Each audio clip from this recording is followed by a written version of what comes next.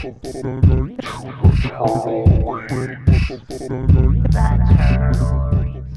move the side over to this side? Are you good at accents? Honestly, I can do like decent voices and shit like that. The only thing I could really say I can't do, which is the weirdest thing, I can't do a sustained Cajun accent. What? But that's your whole thing. I know. You fraud. I know. Goddamn you! Is that even really crawfish etouffee? That's some bullshit. Am I gonna talk about that in Louisiana one day? And they're gonna be like, "What the fuck are you talking about, bitch? That ain't no goddamn motherfucking crawfish." All right. Yeah. What happened? What's up? So you can't do a Cajun accent? Oh yeah, no, I don't know why.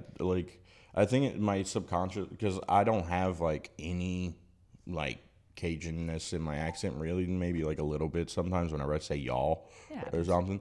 But yeah, it's like unless I like say Cajun French words, it doesn't come out at all. Like les éléments roulés or some shit, you know, like. Unless I say that, then it's not. I can't like force it. Yeah, I get it. Yeah. Yeah, I can do a Puerto Rican. I can do pretty good Puerto Rican. There you go. But it's only one Puerto Rican. You know what I'm saying? It's one specific person you had in your life. It's you're like you're copying that. Yeah, almost an amalgam of but same kind of person. Is there anything like that in your town, in your area? Where there is a type of Cajun, you know? They all kind of coalesce. Not everyone, right? But there's just types, like here and there. Well, in like most voice work, it's like if you could find that one little phrase that like a phrase that kind of starts the accent. I guess one of the guys from Swamp People, the main guy who's like his catchphrase is "Chood 'em." Oh, Billy, go chood 'em. Yeah. Like shoot 'em, but chood 'em. Yeah. Yeah. Chood 'em. If I start with that, then I could kind of do it for like a second, like, "Oh, Billy, go shoot him. Go out to the bayou and go shoot him, boy." Hell yeah. You know, shit like that. But it's gonna fade real quick. Yeah. All right. I can't sustain that. Damn. The one person Puerto Rican I'm doing when I usually do a Puerto Rican accent is just the kind of lady that ties her ponytail back a little too tight, you know what I'm saying? With the big hoop earrings, that bitch. With the sour look on her face, you know, too many bad relationships and shit. But she lucked out. She got a good bureaucratic position and admin in a school or something like that. So specific. You know what I'm saying? This is a certain kind of lady, you know what I'm saying? Yeah. And you know, she wears tight, skinny jeans, but that her gunt is kind of pouring out of it a little bit, you know? But she's not like round, right? She just has that weird like ice cream cone shape. You know what I mean? Like slightly. As she gets older, it gets more defined, but you know, it could be subtle at a younger age. But you could tell because you sometimes dye her red. Yeah. If you ever see a Puerto Rican with red hair, some lady, get the fuck away from her. Those are the ones that cut people.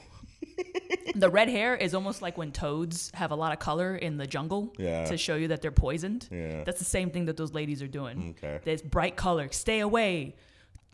Emotional baggage, you know, got molested like probably as a child, like that. I feel like that's most things. They like anything that's dabbled dangerous, in crack, cocaine. Anything that's pretty dangerous gets like you know, most guys, no matter what race, if they're like really coloring their hair, there's some serious issues that you should stay away. Yeah, there's two kinds though. Which I'm sure you've been around people with colored hair, you know, right? Oh, yeah. And mohawks and shit. There's two kinds. And it's the same with toads, right? Poisonous toads. They're the ones with the real toxins. And then they're ones who evolve to look like the ones with toxins. Yeah. Posers is what we call those. But, you know, it's okay. Had a guy come through. We got to be safe. Yeah. Had a guy come through the other night, or like 2 nights ago. Oh, God dang it. We should do an intro. Hello, this is Clay and Hello. Sorry. Didn't see you there. So sorry. We were having an intimate conversation, and we totally forgot that our friends had joined us for the Turtle Reads podcast. Indeed. Hi, Melissa. Hi, Clay. Even though it's weird, if we were already having an intimate conversation, why would we say hi to each other? It's almost like we're trying to fake like nothing was happening. Yes, of course. Even though we've been talking about Puerto Ricans and Cajuns for like 20 minutes right now. 5 minutes. Yeah. But yeah, they had a guy come through who he had a jacket, and for some reason the jacket had zippers along the arms. And I just looked at Rebecca. I was like, what is the purpose of the zipper? She's like, absolutely nothing. That's how you know he's a poser. Yeah. It's like there's some things where it's just like there's no reason. Like, I understand if you're getting your hair colored for like you're in a band and you want to like be that rock star type, or well, it's for glam and exactly. presentation. There are some reasons to actually get it, but if you're just some schlub who works like a cubicle job, goes to Starbucks and then just immediately goes home and you decide to color your hair green. Yeah, as they say in Louisiana, Chood 'em. Chood 'em.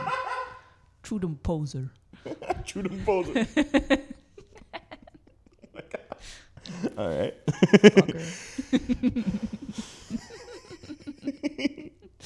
Yeah, zippers all over your jacket. Yeah, it's so wild.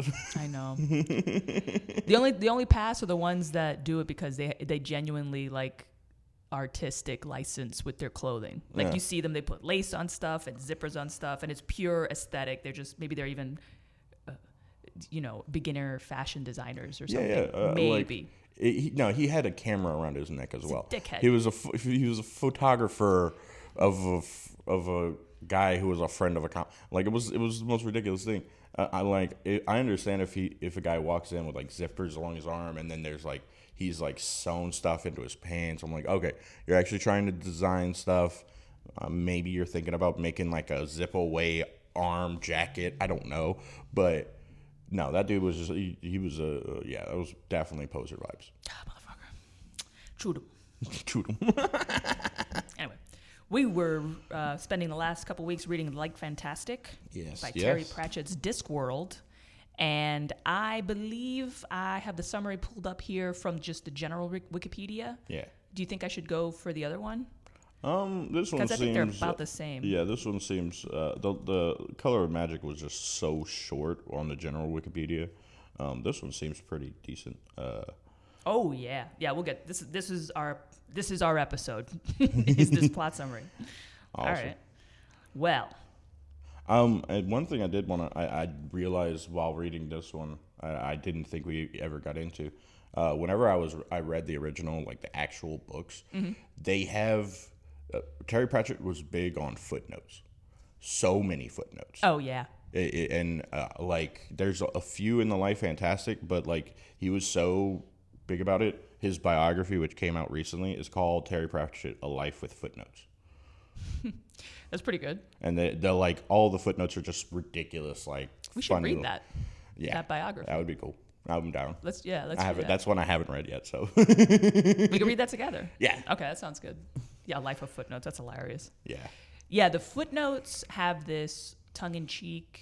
Yeah. It's basically tagging up his jokes. Yeah, it's definitely like hard tags, satire tags of just like, yeah, we're gonna explain this little thing, and it's there's no point in at all to the story. Like it's not. We're just going off into this. We're gonna meander through this rhetorical half alleyway. Of what our podcast is just going off about Cajun people and stuff that has nothing to do with them. Well, seems like we are very much in keeping with the spirit of Discworld. Therefore, ipso facto. See, that's made up Latin. I made that up. So, I'm cool with that. Fuck yeah.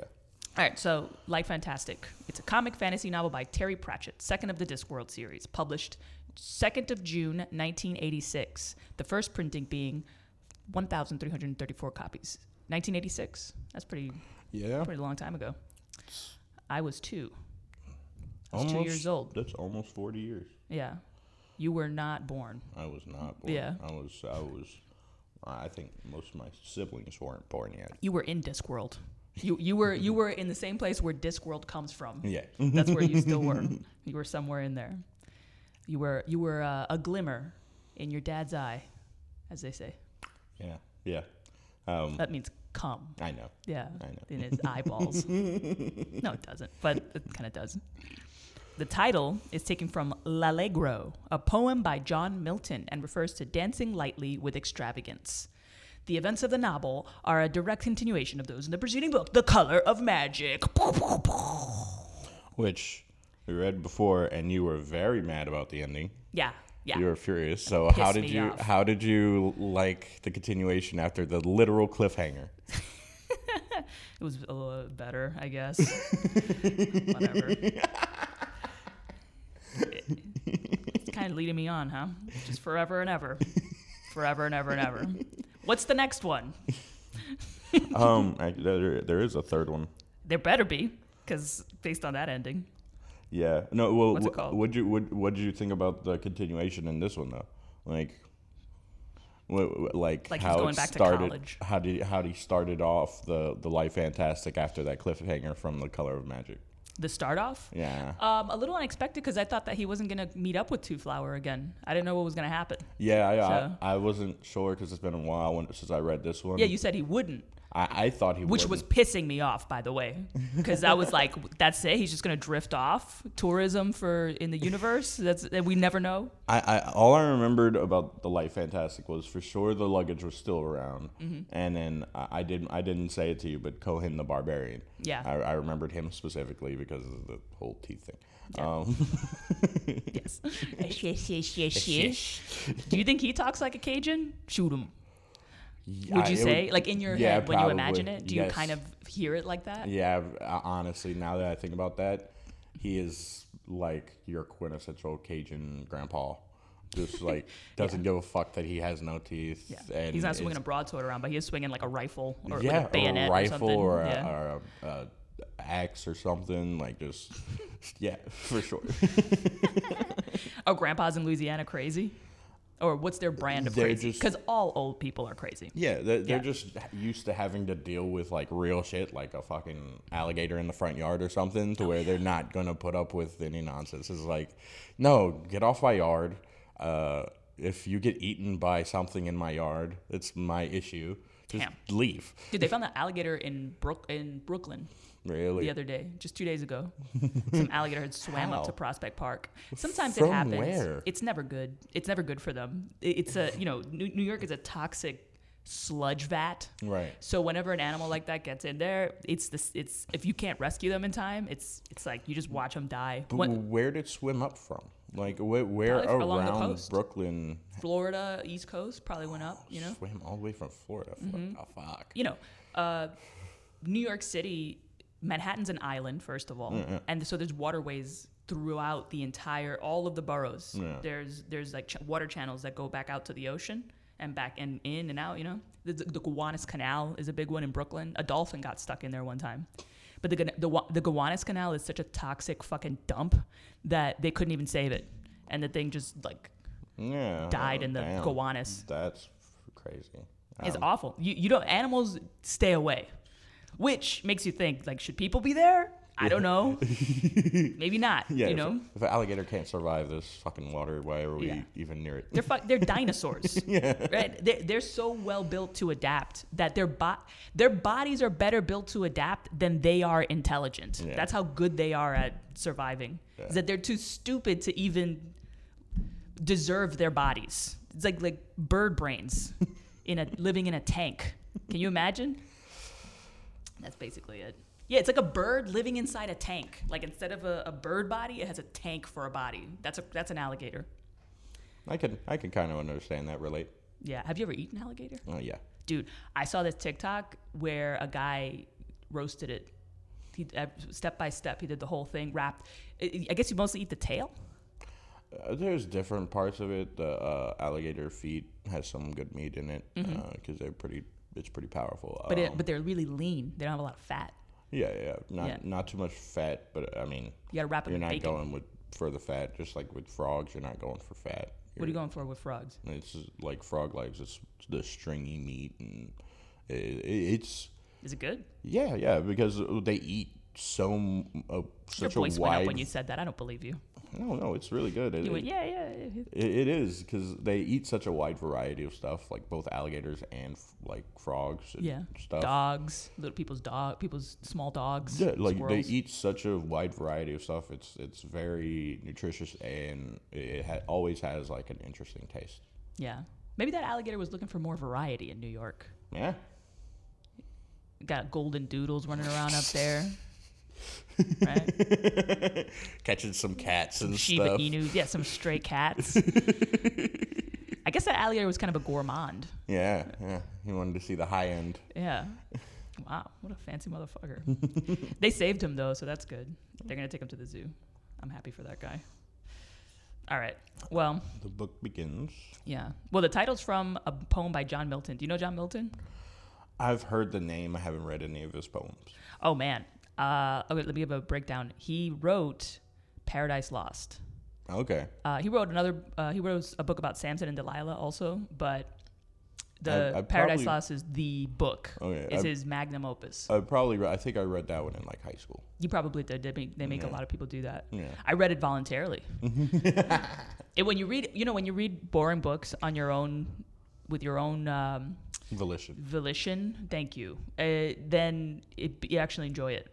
Yeah, that's why I'm all about going back and reading a lot of books that I read in high school. I'm like, I was forced to do this. It wasn't so much fun then. Okay, here's some interesting things about John Milton. First of all, he went blind writing this book.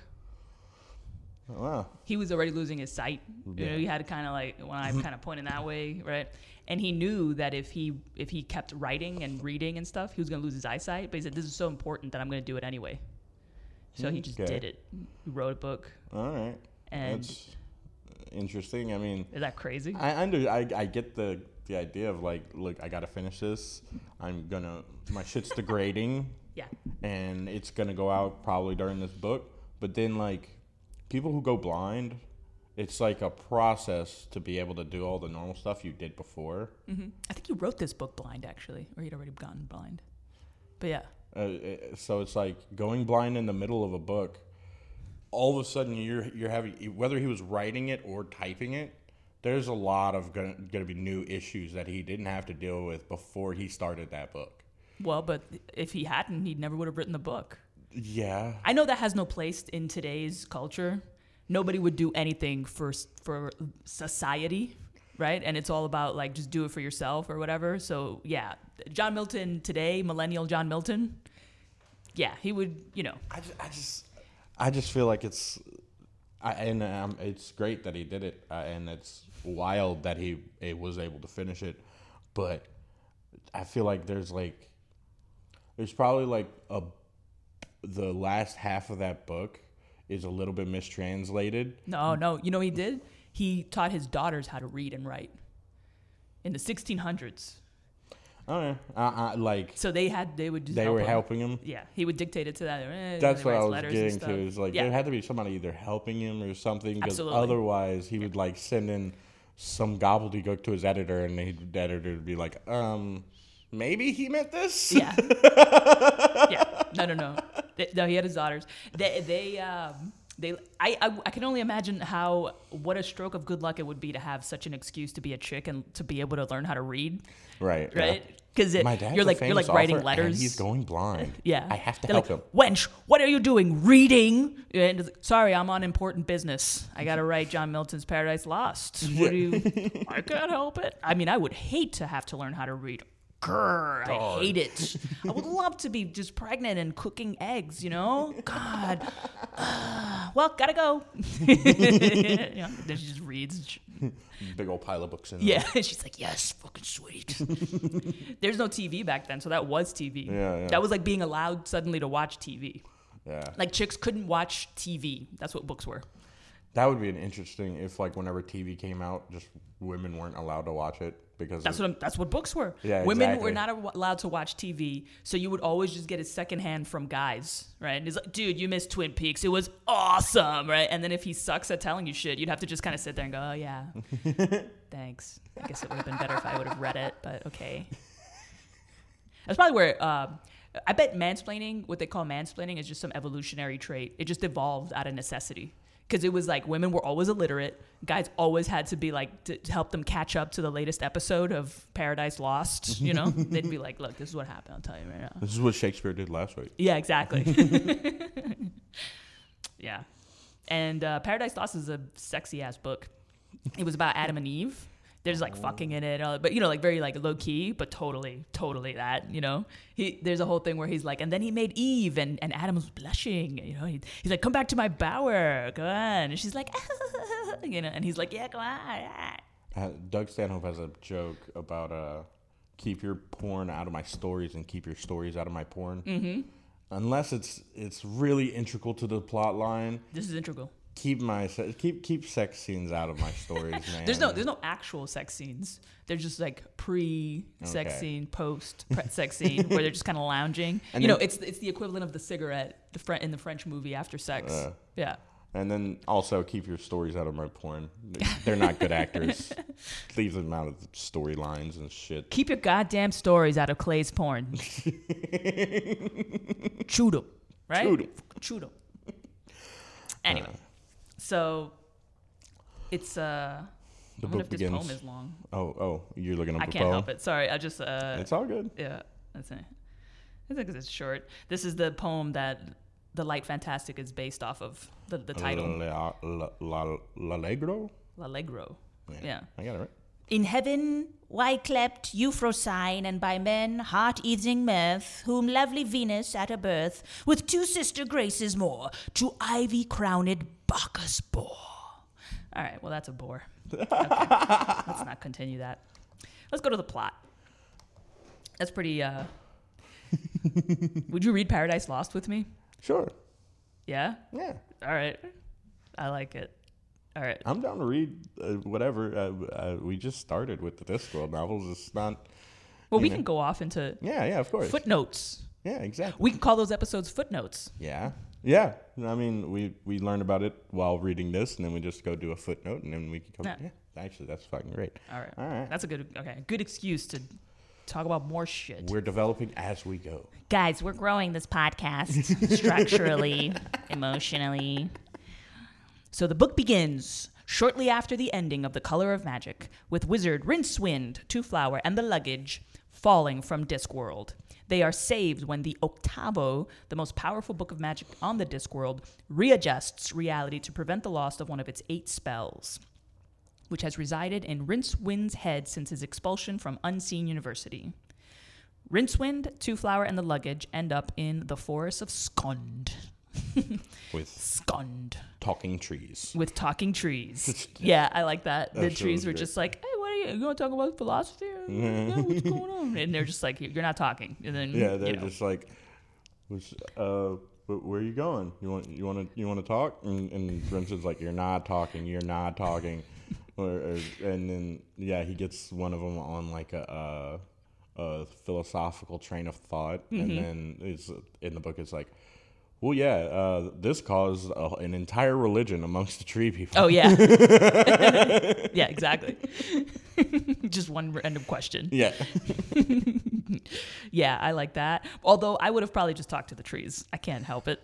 Right, trees talking. Honestly, but they're spoiled with magic. Yeah, it's like Rincewind is the coward who would be like, no, if I start talking to these trees, something's going to kidnap me.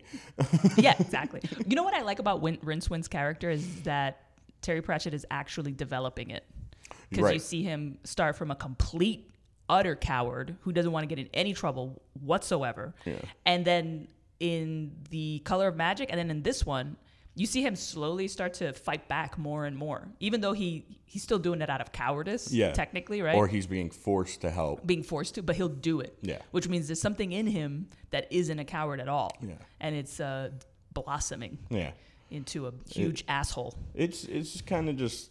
the cowardice was kind of forced on him from the fact that he can't learn any other spells, and then he can't really use that spell that he does know, so he has no way to protect himself. Well, not only that, but it's not only to protect himself from the world, but to protect the world from him. Yeah.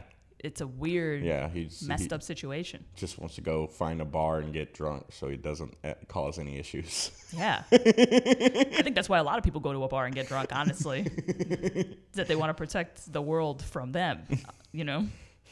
Just a bunch of barflies going like, yeah, I would kill everybody, but thank God you're here and this whiskey. So, yeah.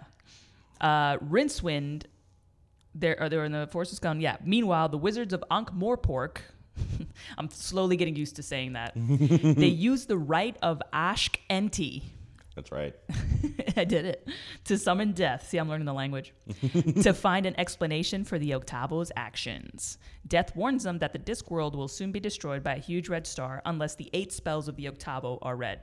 And they summon him in the middle of some party. Yeah, he had a glass olives. of something, and then the Death of Rats had like a cheese and olive on a stick. Yeah. It's fucking great. Yeah, I know. What party could he possibly have been in? Probably in the with the gods, right? No.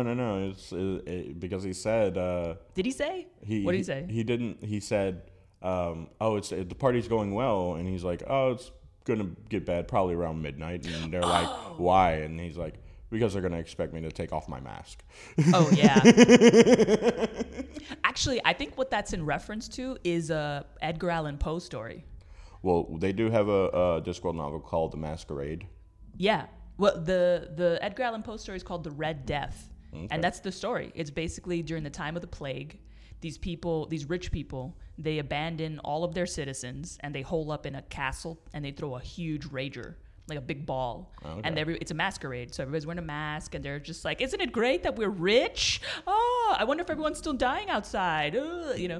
And then a guy comes in dressed as death, and they're just like, ha ha ha, boy, this guy's edgy, it's like, what is this guy's fucking hell yeah, I wonder who he is, he must be that cool guy or this cool guy, and they're trying to guess, and meanwhile the guy dressed as death is kind of dancing around like, great party, and that's how it ends, where they go, all right everybody, take off everybody's masks, let's see who everybody is, and then he goes, hi, and then everybody dies. But yeah, I think The Masquerade is something similar.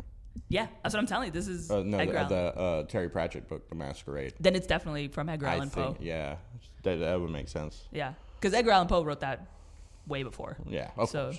Yeah. Although I do know that people steal from Terry Pratchett or take creative license to. Yeah, doing the research, I've found out like he's one of the most popular British authors in Britain. Like really? In England, yeah. Yeah, I get it. Terry Pratchett's Discworld and Doctor Who is like the definitive sci-fi fantasy foundation of British culture, I think. Which makes sense. There's like both of them have such a large selection of stuff. So, well, the world building is just endless. There's just so much of it. There's just so much to take from. So yeah, it's kind of, you'd be dumb not to. Yeah. Like why not? There are good ideas that you can play around with. So, death is like, dude, huge red star. It'll destroy everyone. And and they're like, So then they're like, we got to get Rincewind, right? So several orders of wizards travel to the Forest of Scone to try and capture Rincewind, who is currently staying with Two Flower and the luggage in a gingerbread house in the forest. That was pretty funny. Yeah. Yeah. It was great. And then they also have, I don't know, wait, is that after or before? Yeah. So with the movie of Color of Magic, we gotta watch that. Focused, we watched the first one. I didn't watch part 2. I did, which is the Light Fantastic. But they focused on the wizards and basically did all the stuff from the Light Fantastic with the wizards in that first book, like the shooting of the arrow and everything. Right. So Trimon is Alan. What's that really famous actor who plays the evil guy in that first movie? Alan. Wait a minute. I think I know who you're talking about. Hold on. No, wait a minute. You're not talking about Tim. What's his face? Tim Curry. Tim Curry. Yeah. Yes. Yeah, he Trimon, Tim Curry. Yeah, okay. I feel like that fits perfect. Like reading this and like getting Tim Curry just knows how to do it. Yeah. He knows how to successfully insert himself as the villain or anything like that in any sci-fi fantasy. He's just great. Yeah. He just knows how to do it. Yeah. He's so good. He's so perfect for that. That's why he gets booked all the time. But you ever see that show Lex? It's a really old sci-fi show. No. It didn't last very long on TV, but it's really good. Interesting because it's so fucking weird. Right. It's such a weird sci-fi. Weird stuff happens. This guy steals a ship that's run by 10 brains or something like that. Like it's like a really weird, and prisoners or slaves get transformed through machines into like hookers and stuff like that. And it's just like a really weird. There's like lizard people, and Tim Curry's in there. All right. In an episode, and it's a good Lex. All right. Yeah, I'm down. And it's like the star is a plumber who ends up with the ship. So it's a sci-fi Mario. All right. Yeah, it's a perfect way to put it, actually. Yeah. I guess everything I said does kind of say that. Yeah. Yeah, you're right. It is a sci-fi Mario, but it's so odd that it's good to watch. It's one of those that you remember. So yeah, you should check it out, Sci-Fi Mario. That is hilarious. I don't think anybody said that about that show. But yeah. Yep. Where were you? Gingerbread House in the Forest. Gingerbread House in the Forest, which sucks if you're starving. That's Not really. I mean, I'd be down for at least 2 days. I'd be down. I would eat it, but you know what happens when you do it? Like you think it's a great idea, you do it, you eat a buttload of cake. Next thing you know, your sugar level's rising, and you're just like, God damn, I'm dehydrated. And then you just regret it. Only until you get some water, then you can eat some more. Yeah. Find some water somewhere. It's like I like how you were totally not on board with what I said. You were like, not eat cake? Are you fucking crazy? I mean, it doesn't have to be cake. The door is made of chocolate. The table's made of like nougat. Like it's all sugar. Yeah, and then like they have to have a sink. So the sink's either got running water or at the very least milk. Okay, yeah, milk would be good. Right? Yeah. If we had a bunch of milk, yes. But they did not say that. I would rather even have milk than water in that situation. Yeah. Because they're kind of perfect. Okay, you won me over. Fine. You win this one. Fine. In the subsequent chaos, Rincewind and Two-Flower escape on an old witch's broom, which is kind of like a motorcycle. Yeah, it has handlebars on it. It's fucking great. That's pretty cool. I wish we had that in real life, and you would just see those weekend warrior retirees on their Harley broomsticks, waiting on the intersection. I just ride off. One of them's a little bit smaller, it's the moped version. Yeah, exactly. What about the chopper version? It's like his is a Swiffer. Yeah. Like an e-bike version. Yeah, hell yeah, dude. Yeah, that would be pretty awesome. When are we gonna get flying broomsticks? That would be cool. Like, I mean, flying anything, just like this is our only chance. While there are enough Harry Potter fans alive. Right? For it to happen. Well, there's so much controversy about Harry Potter. Let's just take it away from Harry Potter. Not the story, though. Didn't we already settle what we do in this situation with Michael Jackson? Didn't we already settle this? No. You know what to do? Ignore it.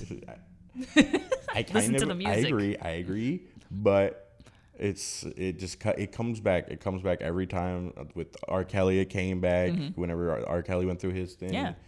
Even with whenever O.J. Simpson had his shit, it's like, well, are you a O.J. Simpson fan anymore? Like, he was like the greatest fucking running back ever.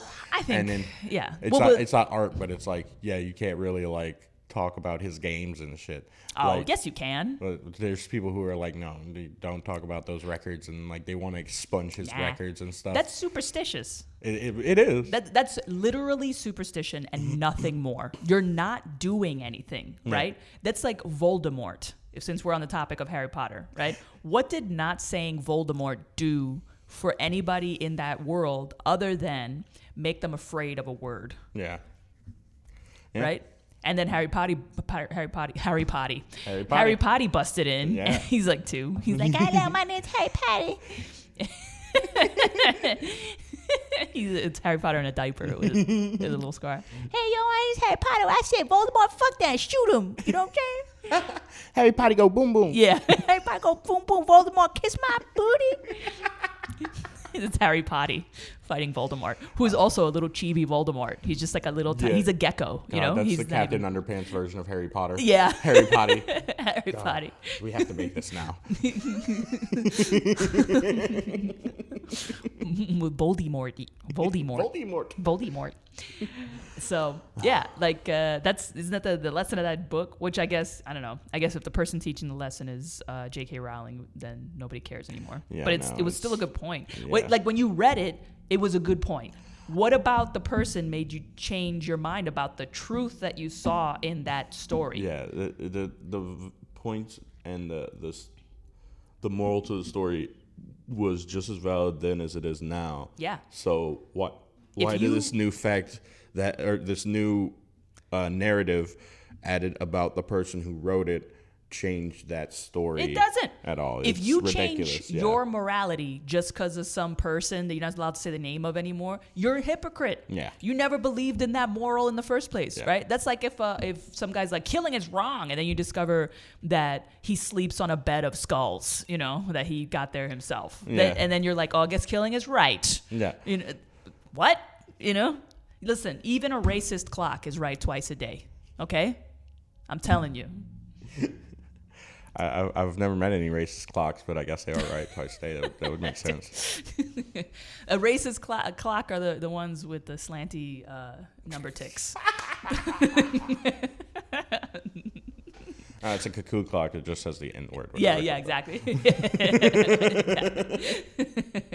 Somebody needs to make a racist clock because that's awesome. No, they have those old It should be Finnish clocks where they have the like woman come out and then she's like hitting her kids or stuff, but instead it's just a bunch of black dudes come out and there's a guy whipping them. There should be there should be a racist clock that does all the races that we can possibly think of. Yeah, just okay? amalgamation of all racism possible. Yeah. It'll be like a black one comes smoking crack, right? A Puerto Rican comes out with heroin, right? And a knife. Yeah, and a knife, like stabbing, right? Stab, right? You know, there's a white one that comes out just churning mayonnaise and looking at Excel spreadsheets, you know?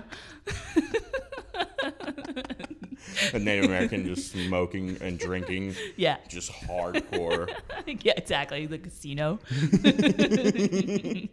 I'll tell you, man, we need to make a racist clock. I think that would bring all of us together. Yeah. And we would all have the racist clock at home. And every time the hour struck, we would laugh. We would laugh together at the same time, in the same time zone. Wouldn't that would be one of the most beautiful things. Cathartic, right? You call your friends up, like, is the Chinaman out yet? That's my favorite one. Yeah, you know?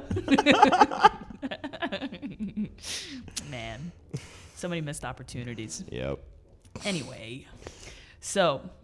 Escape on an old witch's broom. Yeah, damn. We have a really severe ADD, I swear. Yeah. It's bad. It went from broom with handlebars to racist clock. All right. This is the only way. We're the only kind of people that could read this book, Yeah. okay? With the footnotes and everything, that it is, like you said, Yeah. it is for people with this problem, Yeah. okay?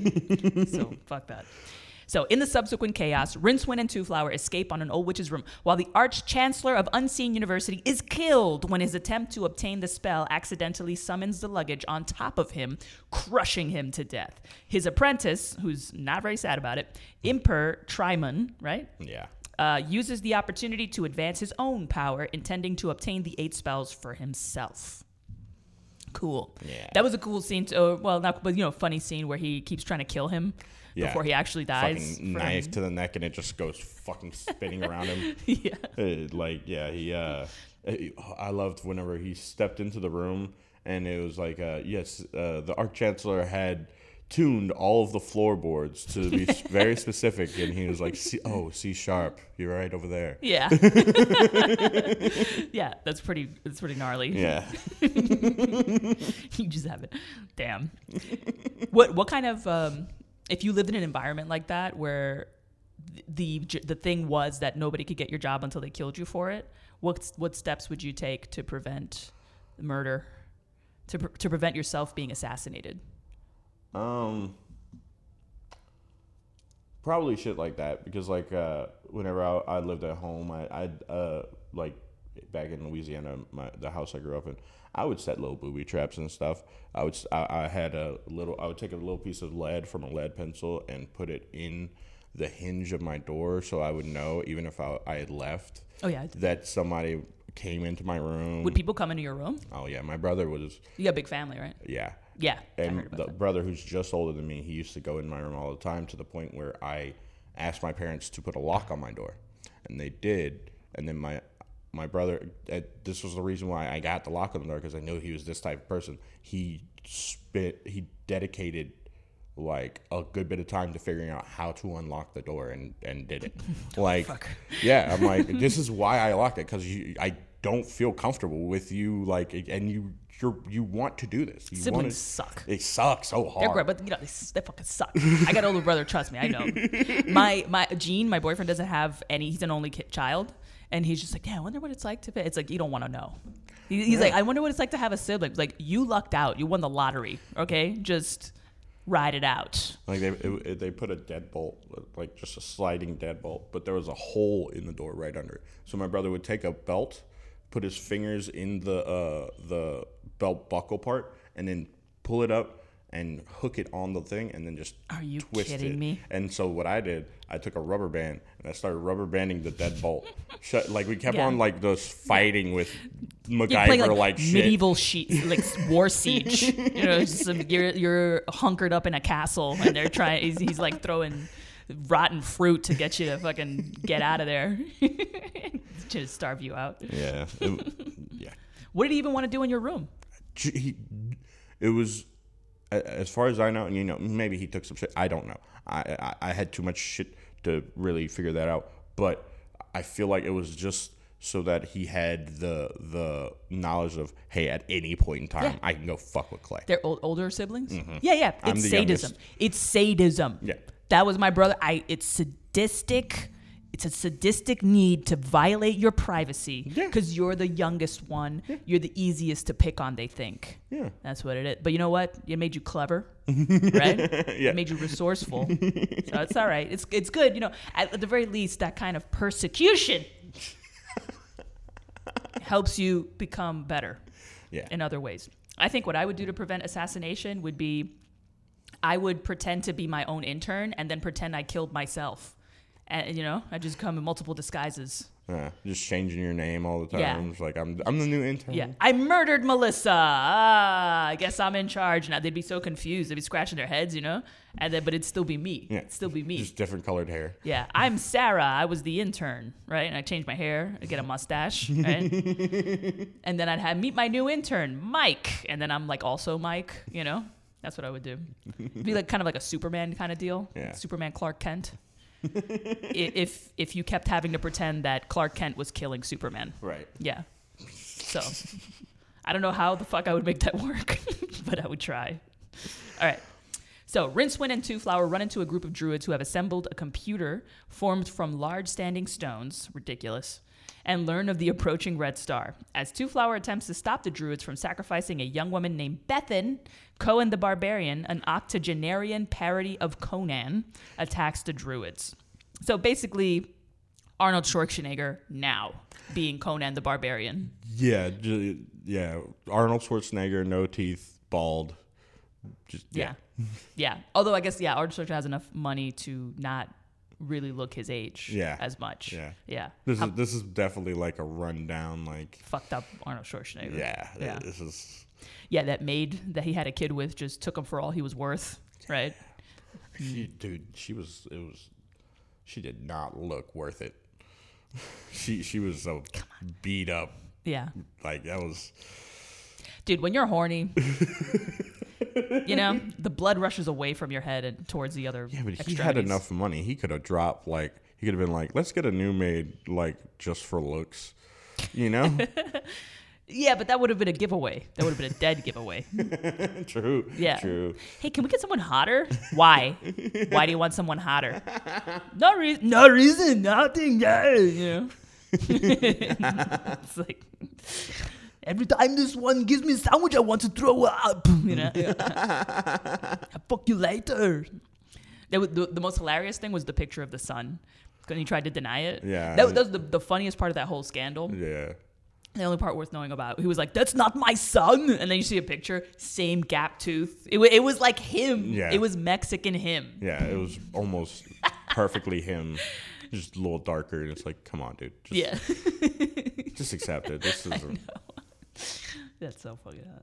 Anyway, Two Flowers poisoned in the battle, forcing Rincewind to travel to Death's Domain to rescue him. The pair narrowly avoid being killed by Isabel, with a Y, Death's adopted daughter. Oh, that's when she kind of comes in here. Isabel and Mort, this is right before they have Susan. Yeah, that's awesome.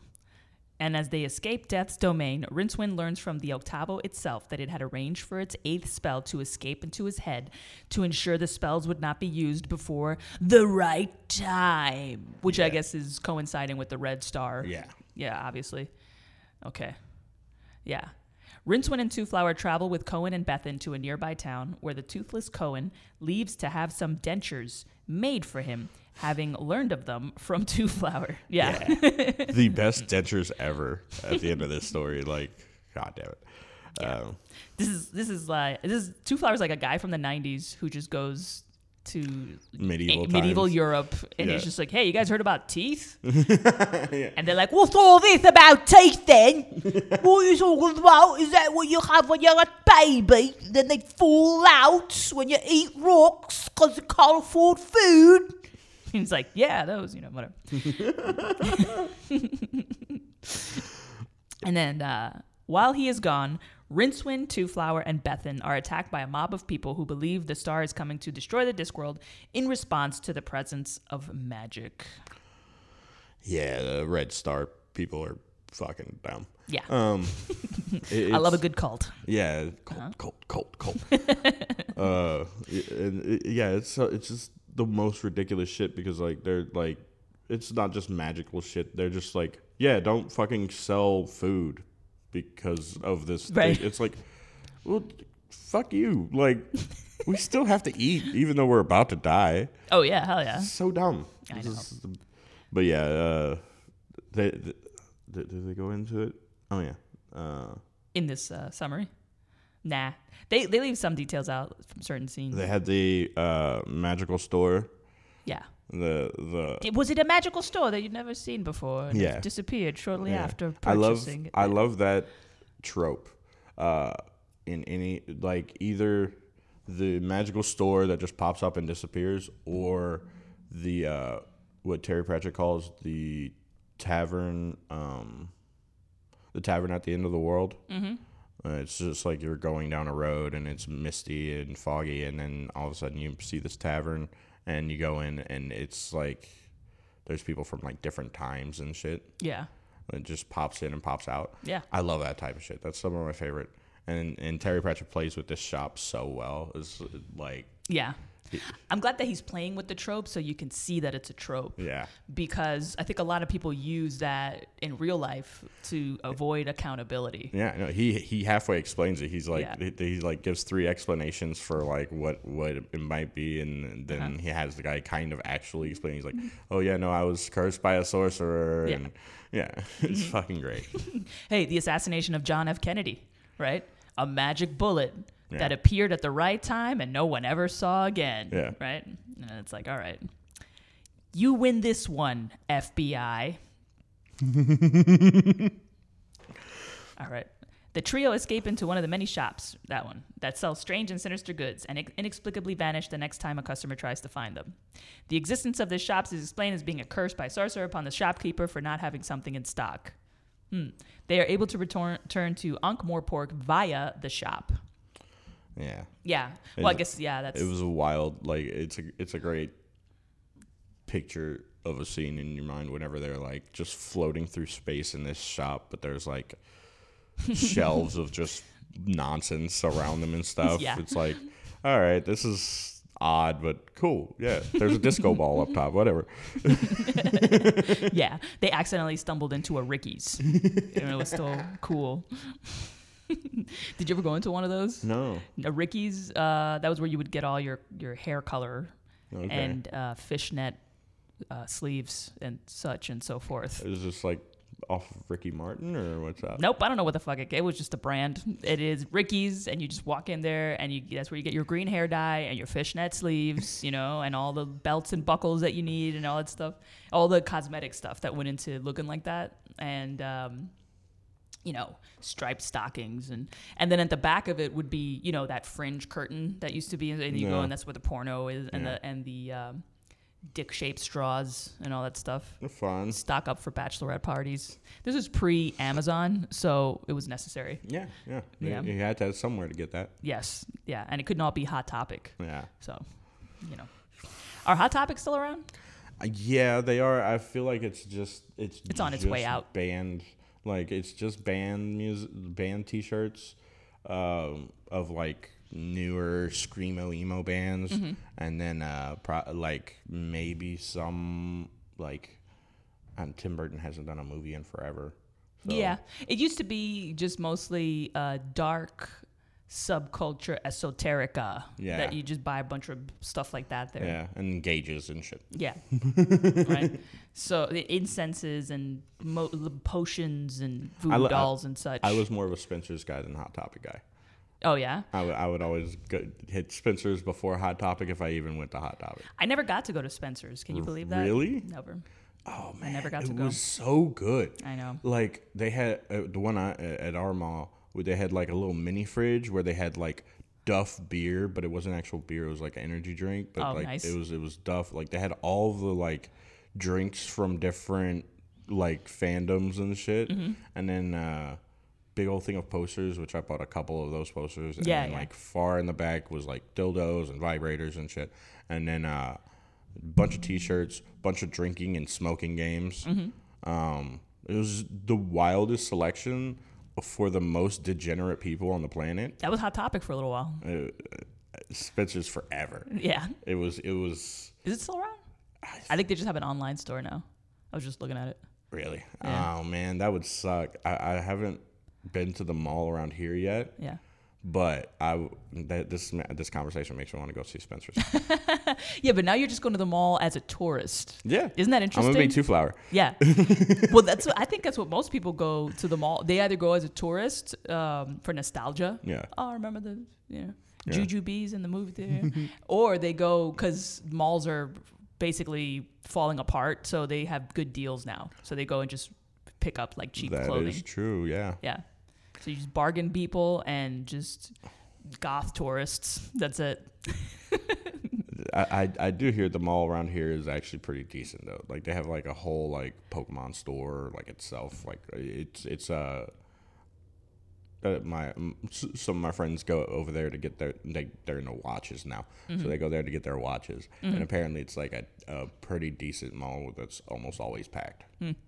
I lucked out because I grew up in New York and there's no mall culture there because there aren't really malls.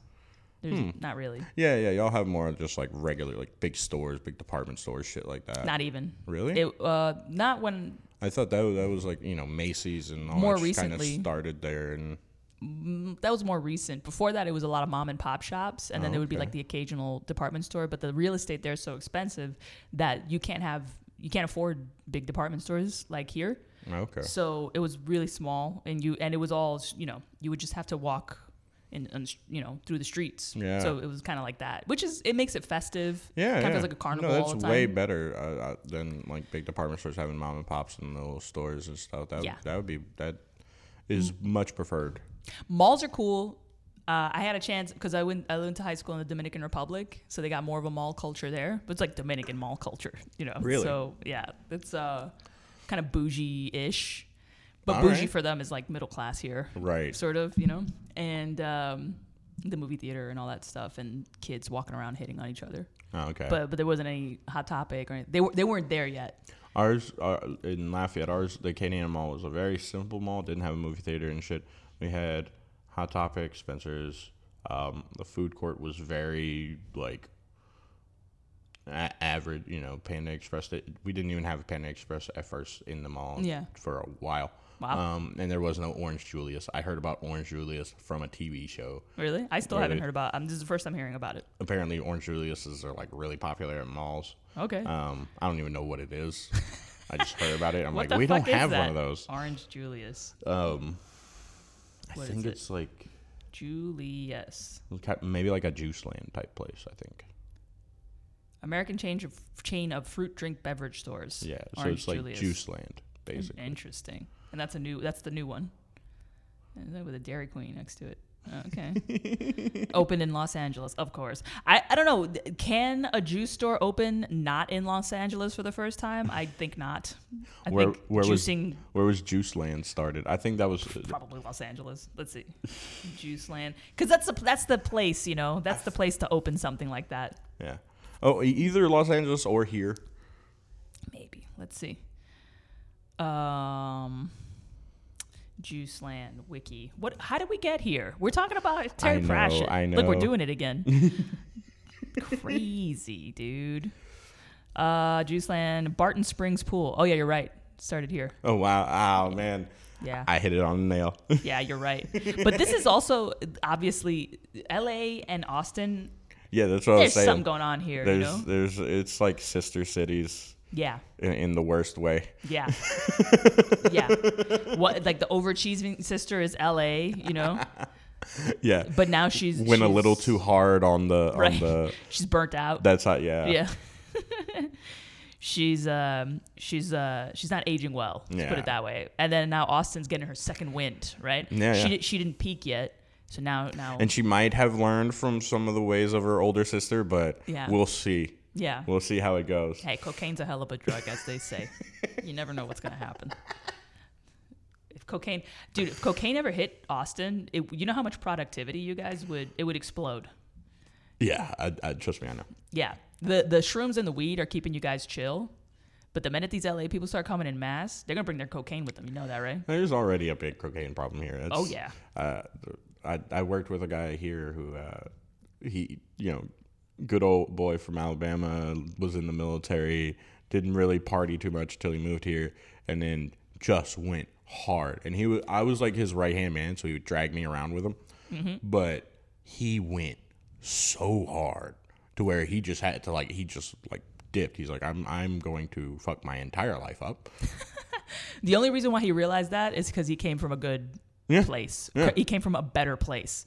Because I think people that grow up in California, a lot of them don't have the same benefit of having this kind of Americana upbringing where it's, it has its own problems, right? But you can't deny that it has a strong family foundation. Yeah. Stronger, that LA is a fucking mess. It's just hippies, you know, burnt out hippies and prostitutes, that's just all they know. Wannabe actors who ended up in porn, right? It's just so that's ripe for broken families, So then you do cocaine over there. You never do that, where apparently he scared the shit out of himself. Yeah. Probably woke up in the morning and looked at himself in the mirror and he was like, why do I look like my Uncle Jeff, It was one night where he goes to some dude's apartment and parties, and then they have twins there, and all of a sudden the twins start fighting each other. He tries to break it up. One of them calls the cops, and then the guy whose apartment it was blamed him for all of it. And then he was drunk, so whenever he left the apartment, the cops were like, "Well, you can't drive home, and you can't be out public intoxication, so we're going to put you in the cooler." Jail. Yeah. Damn. Yeah. And he's like, I can't trust anyone here. I can't trust myself. Good. That's a sign of intelligence. Yeah. You got to know your limit. That's crazy, dude. But yeah, let's see what happens. Do you think the coke's going to overrun everything? And I don't think so. I feel like this town or city is growing so fast that something's going to give. Probably before the cocaine, it's going to be just the homeless problem. But that's all over the country. With specifically with drugs and shit, there's going to be a mass either a mass death over some fentanyl laced something, and there's going to be a homeless like a cult death, like Haley's fentanyl, something similar to that. Okay. There's just going to be a homeless the arch right here, all of them are just going to be dead one day, and they're going to be like, okay, there's an issue, It's be like and then they're going to crack down. The Jamestown Rager. Yeah, exactly. and Austin's just going to like crack down. Either that's going to happen, or it's going to be an influx of people who are just like big with cocaine, tech guys or something, and then that's going to lead to a giant fentanyl like rich person death. I don't know which I would rather. I'd rather nobody. I have to put that out there. I'm not saying. I'm saying one of them is going to happen. Yeah. And if one of them has to happen, they'd probably be both though. You can't have one or the other. No. Drugs takes everybody. Yeah. But it's the which community it's in is generally like centralized. Whenever it comes to fentanyl laced, I'd rather the richer people survive because they're paying taxes and shit. I'm sorry, but yeah. I mean, if it's really that, if it's a choice, the practical side of me will come out and be like, has to be, we need websites and taxes paid and shit like that. You know what I'm saying? I'm sorry, but that makes sense. It's morally, I guess you would want some sense of justice, and you would want the poor not to have to die and suffer at all. I mean, and I get that too. And in both of these scenarios, I'll say that like, yeah, the person who brought that fentanyl laced coke or whatever. I hope that person dies. That person, that person for sure should just join whoever's dying. You hear that, China? You hear that? You hear that, China? Fentanyl producer, main importer of fentanyl, China. Okay. Yep. Saying China is like saying Voldemort here now. You notice that? Yeah, don't say that. That's racist. Especially I'm not saying anything about Chinese people. I'm saying China. Yeah. The Communist Party of China. Yeah. Where the Uyghurs? Huh? Where the Uyghurs? China? Making fentanyl somewhere? I saw Breaking Bad. I know how this shit works. People don't just disappear. They get put to work, motherfucker. China. All right. You're just like, China. Yeah, especially if you say it in that way, like Trump. People are like, "Oh, okay, that's who you are." Yeah, it's like China. It's just a funny way to say it. I know, dude. So the people that are like that get their panties in a bunch about little shit like that. I understand because I feel like they got so fucked up over the last 3 years. Yeah. Like the internet fucked their shit up. Yeah. They don't even know what's real anymore. No, yeah. And so that's fine. And so we just let them go. You let those people go the same way you let crackheads go. Yeah. It's like go your way, gentle sir. I wish you the best. And I understand the don't fall off a cliff. Not knowing what's real because like misinformation in the news, like actual news, like corporations are just like straight misinformation. But I don't like the not knowing what's a joke. Or not being able to say, okay, that's a joke, cool, whatever. Yeah. And it's like, not everything has to be taken so goddamn serious. They think it, but you have the problem is, here's the problem, right?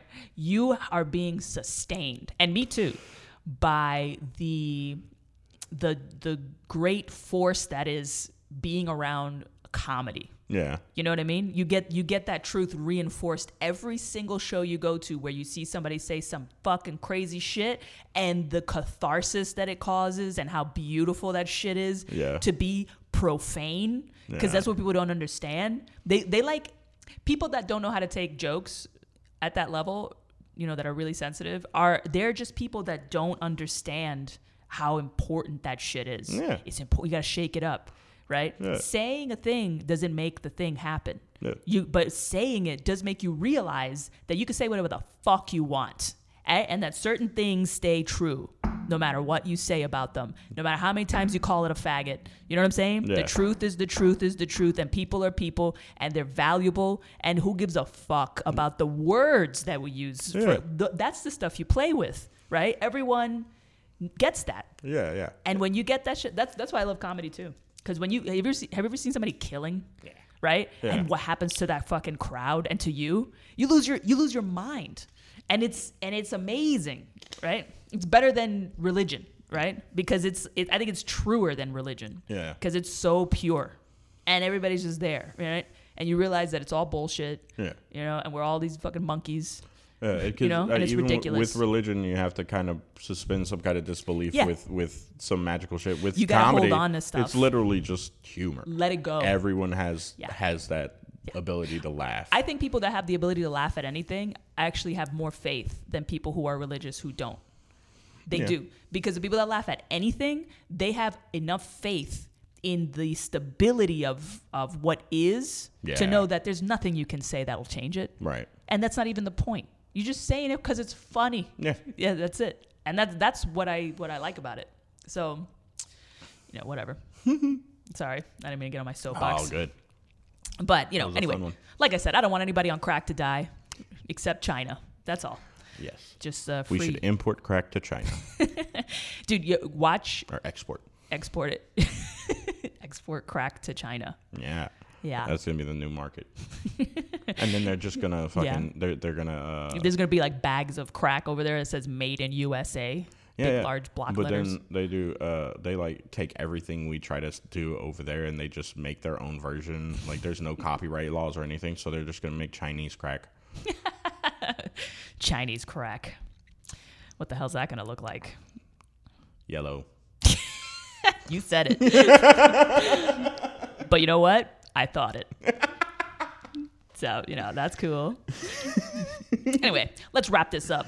Yeah. Because we're coming home over here with the star. As it comes nearer and the magic on the Discworld becomes weaker, Triman tries to pull the 7 spells still in Octavo into his mind in an attempt to save the world again and gain ultimate power.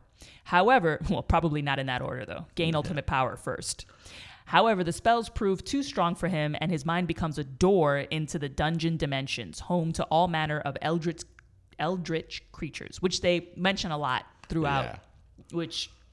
I like the way they describe them because they're the actual real baddies, these gibbering Just ghouls. they just like describe Testing. parts of them, not like the whole thing. It's like, oh yeah, it's got tentacles for face and like a chitin body, and then like this one has like scythe arms and shit. Like they're like it's unimaginable horror. And then they're just describing like little parts of each creature. It's just because you can't keep your conceive of mind wondering. Yeah, it's kind of Lovecraftian. Yeah, there's a lot of very that much there. so. Yeah, and which is awesome. Have you read Lovecraft? A little bit. A little bit, yeah. Yeah. Do you know which ones? Remember? Has it been a while? The main one that like Cthulhu was brought in, I forget what it's called. Even if it's just a fragment of something. I did the Yellow King, I think. Of the Yellow King. Yeah. Which is Haster. And then the main one. The Yellow King is great. Yeah. Call of Cthulhu, I think you're talking about. Maybe. Yeah. Yeah. Okay. Or it's Madness. Mountains of Madness. Mountains of Madness. That's Oh the yeah, one. that's a dope one. Yeah. Yeah. It's long. It's a long crawl. Yeah. That's what I like about Lovecraft. You ever notice that when you read them, it's like the words are crawling across the page, very moody, dark. As I sit in here, Cthulhu, guys. That's how it reads. Yeah. So it's really good. Very psychological horror, and that one, his whole mythos is so deep and weird because it's like its own mythology, but it's also like a mythology for goth kids. Yeah. It's like the darkest mythology. Yeah. Yeah. Cosmic horror, existential horror. He was great. Yeah. All right. So that's so these eldritch creatures, they're kind of a throwback to Lovecraft, right? So Rincewind and Twoflower managed to kill the now mutated Trimun, and Rincewind reads all 8 of the Octavo spells aloud. Oh no. Yeah. This causes 8 moons of the red star to crack open and reveal 8 tiny world turtles that follow their parent, on a course away from the star. Yay, cute. The Octavo then falls and is eaten by the luggage. Yes. It's kind of perfect. Go luggage. Perfect ending. Yeah. So, yeah, that's adorable. That's the best thing ever. Yeah, I misremembered that because what I remembered was the turtle actually going and having sex.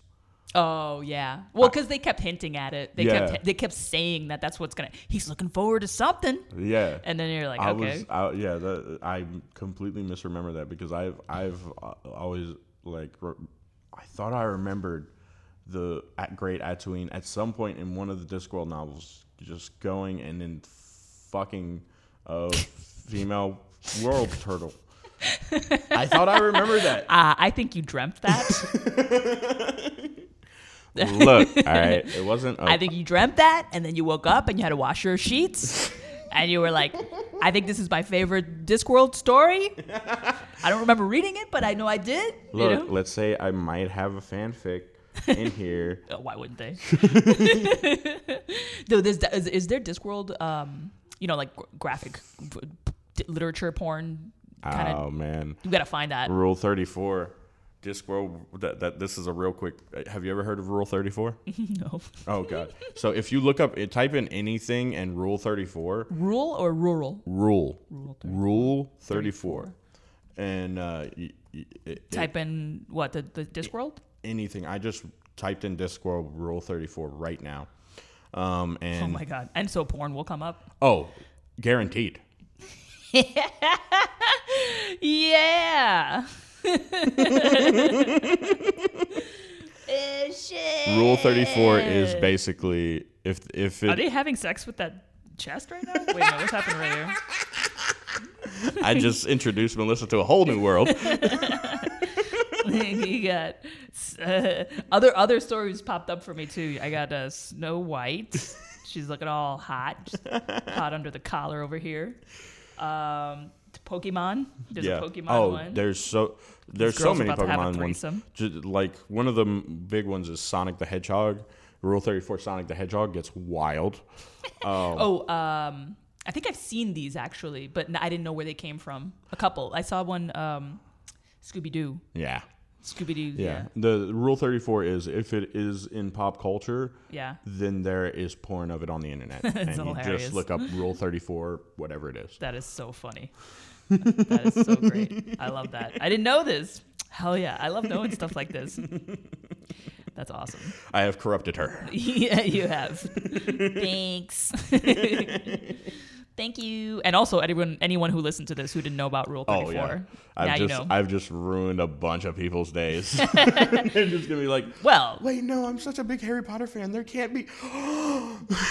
You improved a bunch of others, though. Yeah. So don't worry about that.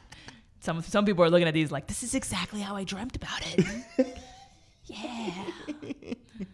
I'm assuming Sonic the Hedgehog also. Oh, Sonic's one of the worst. Like Sonic's been around. Sonic porn has been around for a while. But like whenever Rule 34 kind of became a thing, it blew up the Sonic thing because of furries. Furries got so entangled with the whole anthropomorphic animal thing with Sonic that it just blew up to where it's like, oh yeah, Sonic is actually gay with tails, and like there's so much just shit. It's Do you wild. know any furries? No. Because you're kind of nerd adjacent super nerdy, to so many other people. I don't get into the sexual aspect of nerddom. Yeah. So well, there's a non-sexual furry part, right? You know, for the people, for the public facing. Yeah, but where there's no assless. I've never met anyone who I know is a furry. Like there might be a friend of mine who is a furry and I don't know. Which, hey, to each their own. You want to dress up as an animal? Cool. Yeah. But just don't fuck them. Yeah. Well, no, you can fuck them if you want. No, not actual animals. Not actual animals. Fuck other furries. Yeah. Leave the animals alone. Don't be like those guys in Northern Colombia with donkeys. Yeah. Not good. And also there's a city in the Middle East or country in the Middle East where it's not illegal. Bestiality isn't illegal, but homo bestiality is illegal. Typical.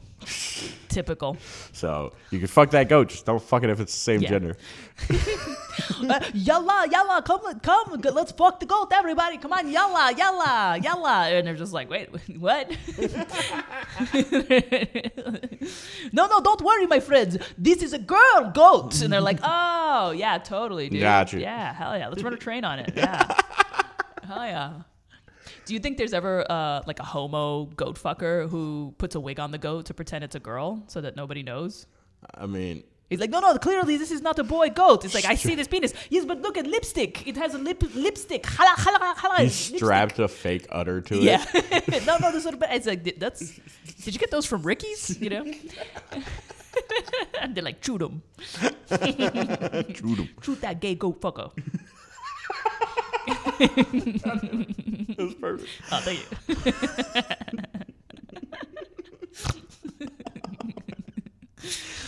Oh, fuck. Last 3 sentences. Two Flower and Rincewind part company as Two Flower decides to return home, leaving the luggage with Rincewind as a parting gift. I kind of saw that coming. Yeah. Because it almost felt, I don't even know how I felt that the luggage and Rincewind were becoming friends. At one point, like the friends. luggage was just like sitting in the road while they both went opposite directions, and you're like, okay, it's either he could stay with Two Flower or he could go with Rincewind. Yeah. And it's like Rincewind. Yeah. I don't know why, but... Because Two Flower doesn't need him. No. He's going back to his home. And Yeah. Rincewind, He's not even traveling. Yeah.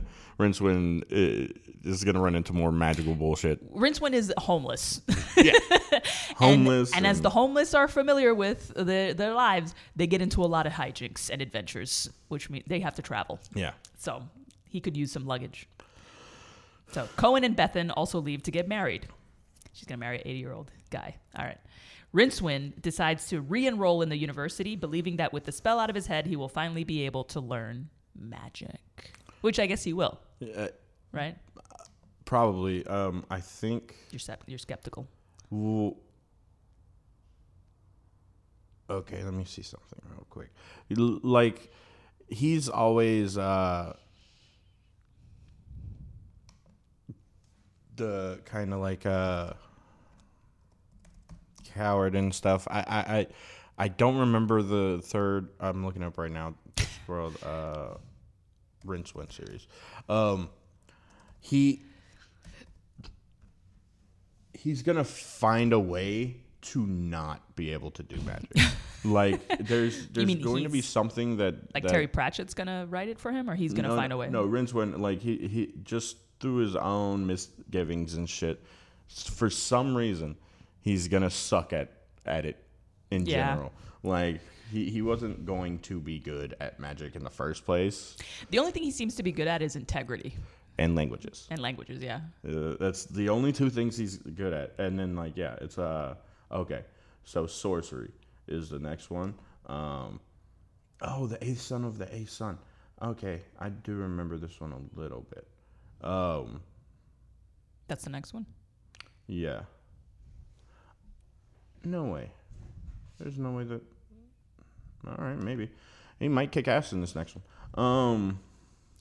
All right, well, it's up in the air. Yes. We'll see. Although they no longer are because they're not falling off the side of the earth anymore, at least, right? And the guy's going to college, so... Yeah. All good. And then also there's no, like... Man, I'm actually really interested to read this one because, there's no... Art chancellor of the university. There's no head of the university in general. Mm-hmm. There's so much shit has changed. Yeah. Anarchy. Cohen has fucking teeth. Yes. Diamond teeth. I love that part. Whenever he was they were describing him turning to the people, just got his teeth, and he smiles and it's glittering, and he's like, "I'm about to fuck all your shit up." That was the most G move. Yeah. Going in, getting a diamond grill from a dwarf, and then immediate being like, "I'm going to fuck everyone up right now. I'm a whole new 80-year-old dude." That's funny. That's totally medieval too. Because now that I think about it, there was nothing stopping anyone from having a grill. Yeah. Yeah. And I bet a lot of people did. If you couldn't afford ivory. Right. I mean, George Washington had wooden teeth, but you could have had ivory teeth or fucking any kind of stone, really. Yeah. Exactly. Could have welded some fucking teeth together. Yeah. Be awesome. So many missed opportunities. Right. If you ever get you get older, you lose your teeth. Would you have some crazy ass dentures? Yeah, I'm already one of the weirdest people I know. I'm down to get some wild shit. What kind of dentures do you think? What material? What's something you could think of? My favorite color is blue. Some sapphire dentures. Straight up sapphires, dentures. Dude. Just glowing blue in the sunlight, just being like, yeah. Okay, that's great. You're just blinding people. You're like, hello, fellow citizen. Yeah. You're like, ah! People crashing behind you. Ah, my eyes. All right. Well, if you want to check out more about this story, there's a graphic novel that was adapted and illustrated by Stephen Ross and Joe Bennett. And that was published in 92. And let's see, what else do we have? We got a TV adaptation, which we should watch. Yeah, we watched the first part, which was The Color of Magic. Yeah. But yeah, the second part is, part 2 is the follow-up, which is... Technically, right? Even though they included a lot of stuff from it. Yeah. And I didn't even know about the graphic novel. I knew about the graphic novel for The Color of Magic. I didn't know there was a... Yeah, it's good to... This is the main reason why I look at Wikipedia articles when I'm reading something, because I like knowing what the cultural adaptations are, because, you might find them kind of cool. Yeah. Yeah, so... For sure. I don't think there's anything else, though. No, it's... But that's it. And then I just found out I can't find it anywhere. I'm trying to figure out where to stream it, but there is a soul music animated movie. Is there? Yes. A soul music animated film. Yeah, I just found out about it 2 days ago. Okay, I'll find it.